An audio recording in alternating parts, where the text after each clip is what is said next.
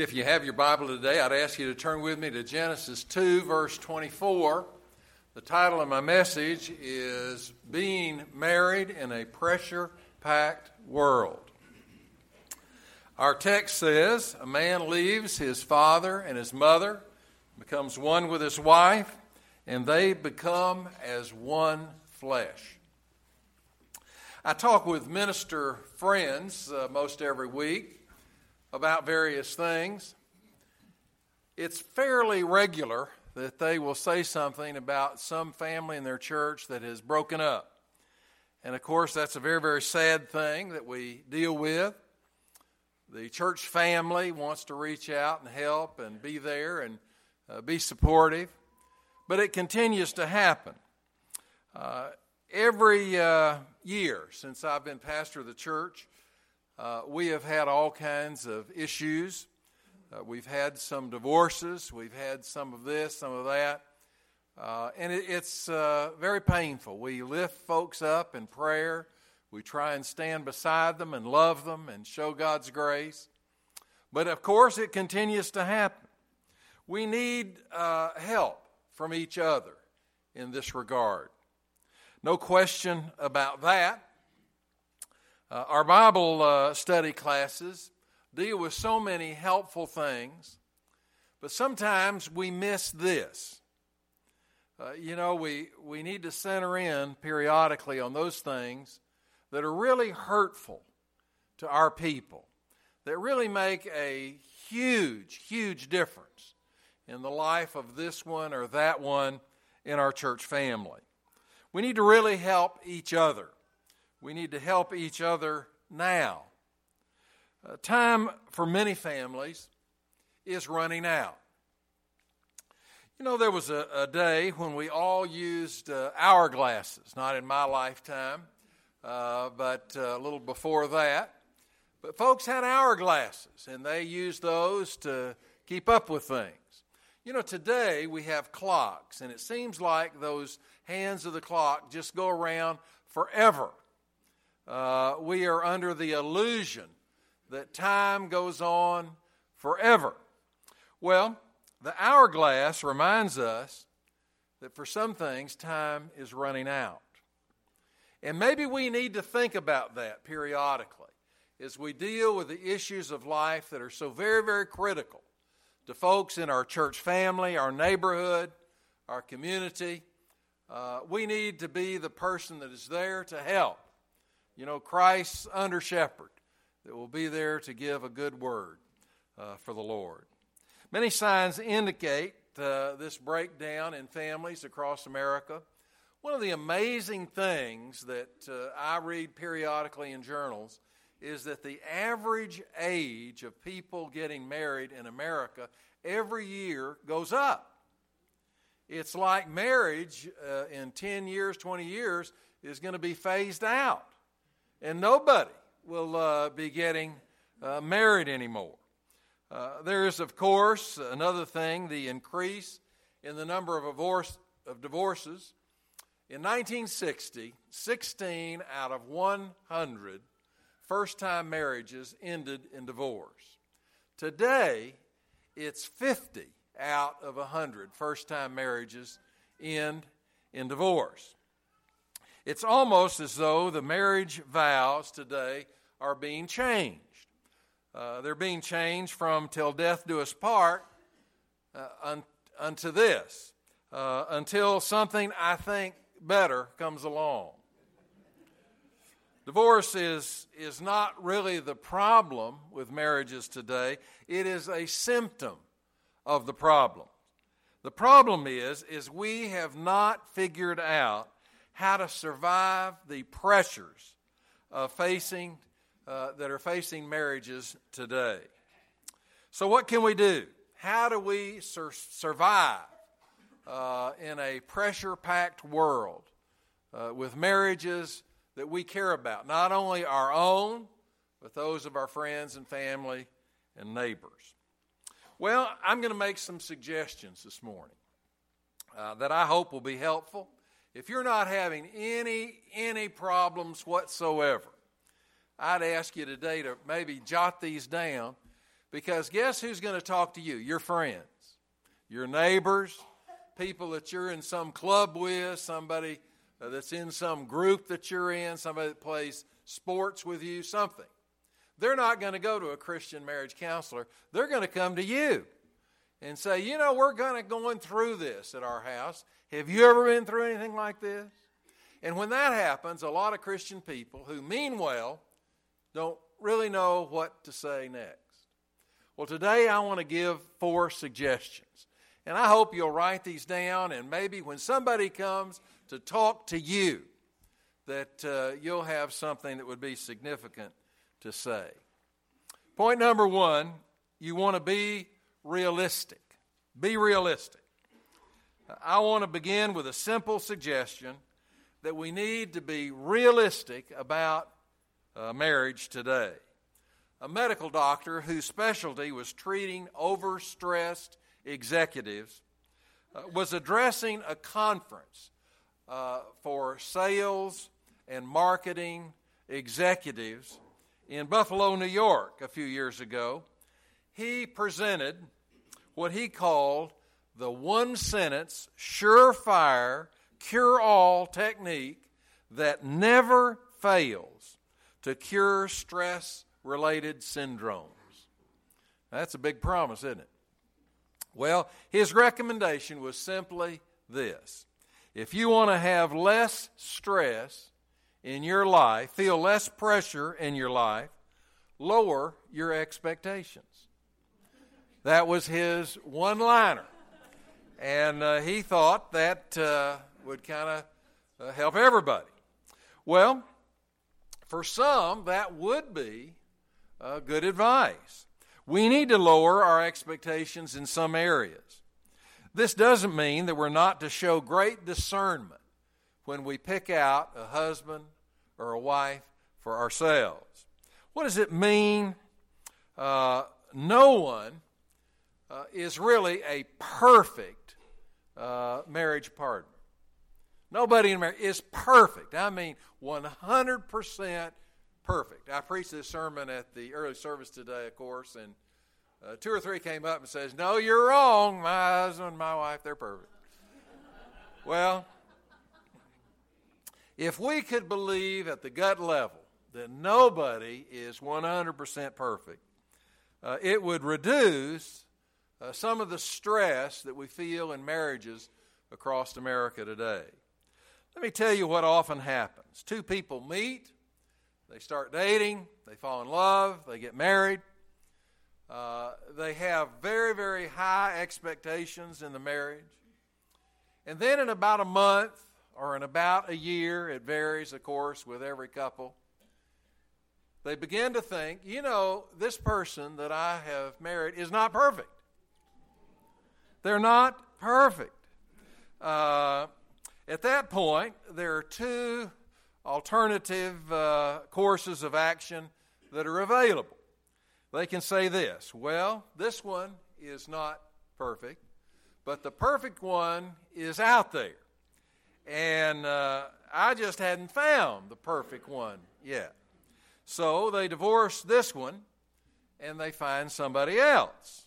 And they start dating, and they fall in love, and they get married, and after about a month or maybe a year, it varies with people, they realize, they come to the awareness that this person isn't perfect either.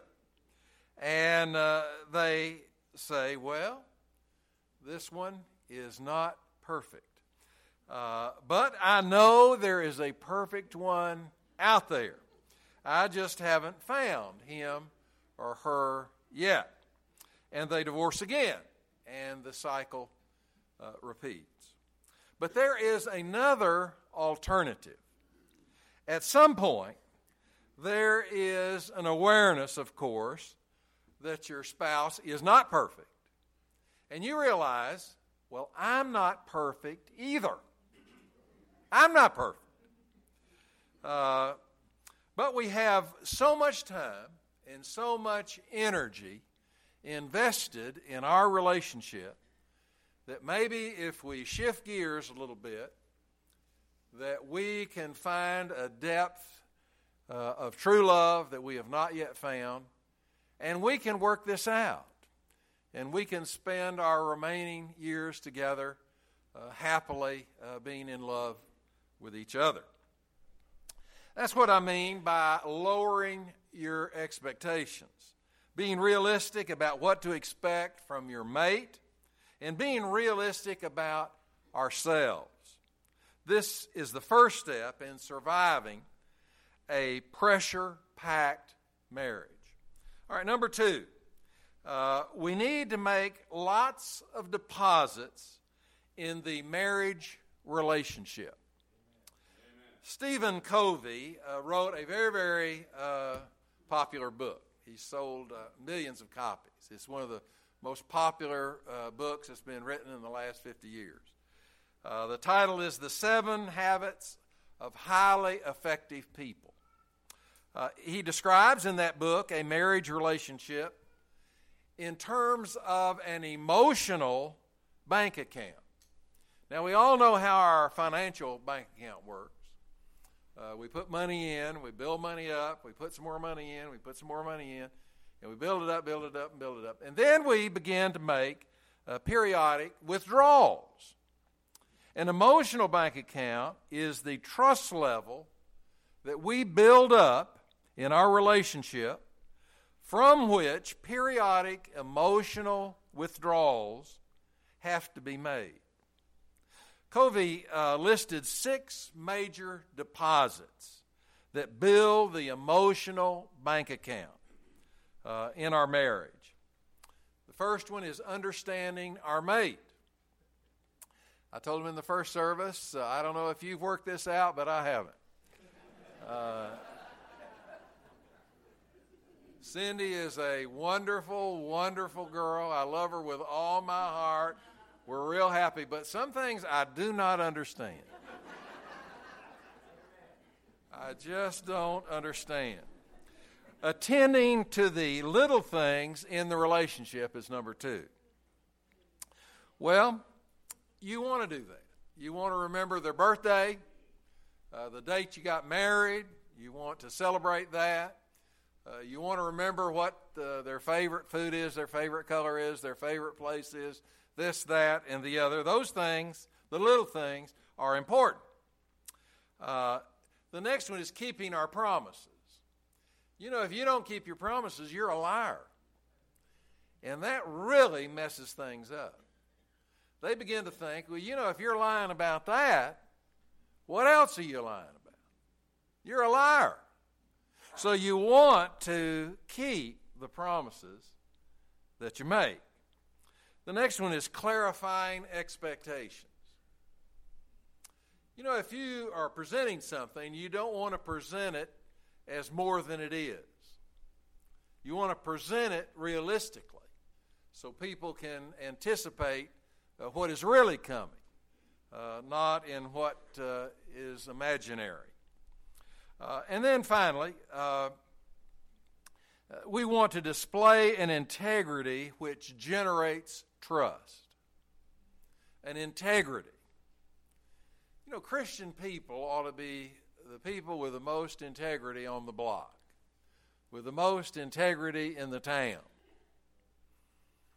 Occasionally, I have talked to folks in the church, and they say, well, you know, I've done business with so-and-so, and they left me holding the bag financially. Wasn't right. They did the wrong thing. Well, that makes it harder, doesn't it? You know, you want to do the right thing. You want to have integrity. And the only way you ever will is by making that a bedrock issue in your heart and your mind and your soul, and then following through with it. Well, we're going to make some withdrawals from our emotional bank account. This approach leads to some conclusions that we have to look at. Conclusion number 1, this is one of the most helpful single ideas in building a strong marriage, is to have an emotional bank account that you make contributions to, and you build it up. And then periodically, you have to, of course, take some out. If we make sufficient deposits in our emotional bank account, our marriage will survive those times when there is a deletion of any measure.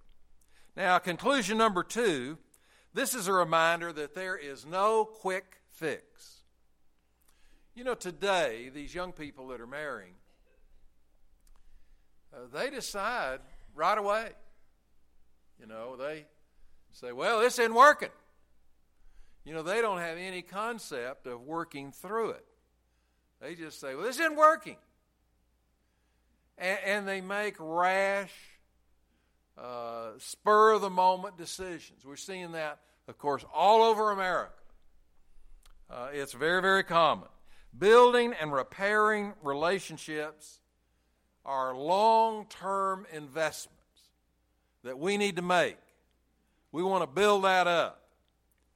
But this is the place to start, developing a long-term investment plan for our emotional bank account. That is a key step in surviving a pressure-packed marriage in today's world. All right, thirdly, we need to allow some spaces in our togetherness. When George and Nina O'Neill interviewed couples for a book on marriage, they talked to hundreds and hundreds and hundreds of people. Some who had great marriages, some who had terrible marriages, some who had been in great marriages and now were out, some who had been in terrible relationships and now are out, some who had been married, had been burned, they said, some who had been married and their mate passed away and they missed them dramatically, some who had been buoyed up and some who obviously had been torn down. The O'Neills said that 2 themes emerged from all of their research, all of their data. One was the longing for a relationship with somebody. You know, everybody in this room this morning needs an in-depth relationship with somebody. We are not made by God to be hermits. We should not go out and live by ourselves in some wasteland somewhere where you never see anybody. We really need in our lives a significant person that we have a close relationship with. The other thing that they found was a very basic thing, was a desire for freedom. Now, the best marriages make room for both of those impulses, to have a close relationship and also to have some freedom. Why should we create spaces in our togetherness? Partly because of our need to develop into all that we can be, so that we will have something of substance to bring to the relationship that we're in. We need to have something that adds to what is already there. Partly because no one person can totally fulfill all of the needs that another person has. If your husband or wife is so possessive, they don't want you to ever go out, to ever be with anybody else, that is a major, major problem that they need to correct, or disaster will follow. Partly because our friendships with others outside of our marriage can enrich us and enable us to be more creative and enjoyable as a husband or as a wife. Being married to a person does not mean that you are wired together at every point, that your behavior influences their behavior directly and almost follows the other. Instead, healthy relationships, healthy marriages are made up of 2 strong, developing individuals. For that to happen, we need some spaces in our togetherness. Now, of course, this can be overdone.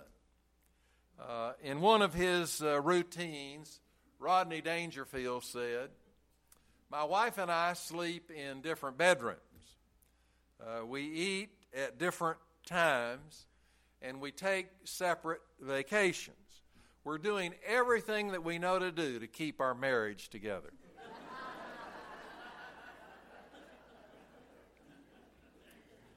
The truth remains, one of the ways to survive a pressure-packed marriage is to allow some spaces in our togetherness.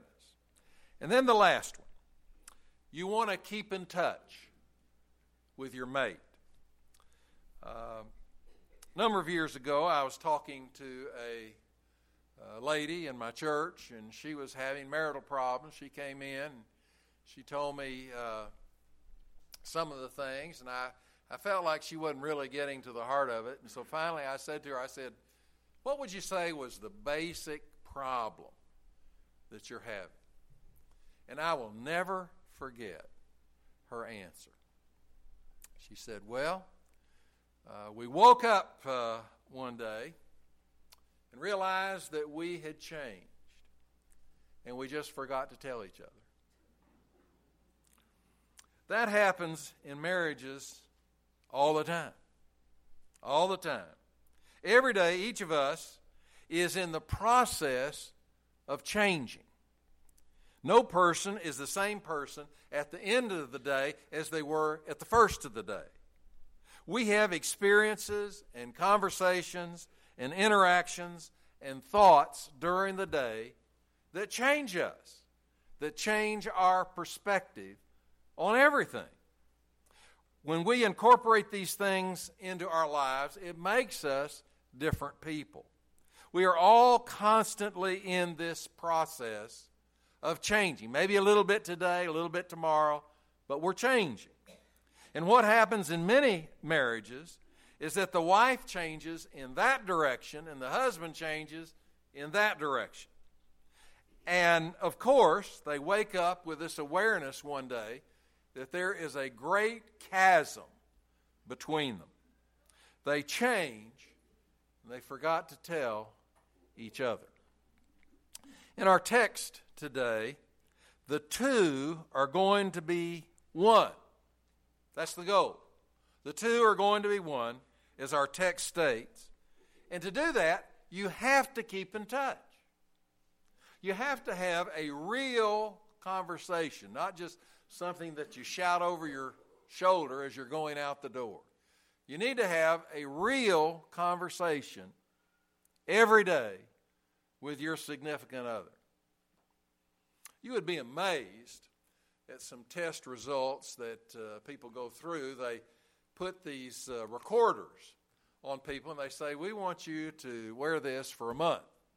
And if you'll wear it and have it on all the time, we'll pay you so much money. And so, of course, the people do it, if they need the money. And what they find out is that the average time for a meaningful conversation in the average home in America today is about 5 minutes a day. About 5 minutes a day to talk with your husband or wife. I mean, seriously talk, not just yelling over your shoulder as you go out the door. Well, Yogi Berra's name is synonymous with baseball and the New York Yankees. He played there until he went into the Baseball Hall of Fame. But Yogi looked not anything like a Hall of Famer when he went to New York at first. He came up in 1947 to play with them. He was short and squatty. That's not a great physique for a baseball player. His throwing was wild. He played catcher, and once the guy was trying to steal second, and Yogi threw the ball real hard, and guess what happened? It hit their own pitcher in the chest rather than the second baseman. He wasn't a great hitter when he went up to the major leagues. He ran with a very strange gait. It was kind of like hopping. And everybody looked at him and thought, what in the world is that? They just couldn't understand it. And he talked in circles. And nobody could understand half of what he was saying. It was just unbelievable. But now listen to this. Yogi ended up playing on 14 pennant-winning teams. He hit 358 home runs. He was voted the league's most valuable player 3 different times in his career. And he set 18 World Series records. He was an amazing baseball player. One of the contributors to his biography explained Yogi's secret. He said Yogi knew how to learn. He knew how to learn. Because he knew how to learn, Yogi grew into one of baseball's greatest players and filled roles which his detractors never thought that he was going to be able to fill. The key to your being able to survive a pressure-packed marriage is your willingness to learn. Your marriage might not be right now exactly what you want it to be. It might not be moving in the right direction. But if you are willing to learn and to grow, then there's great hope that you can develop into a marriage which will last for the rest of your life.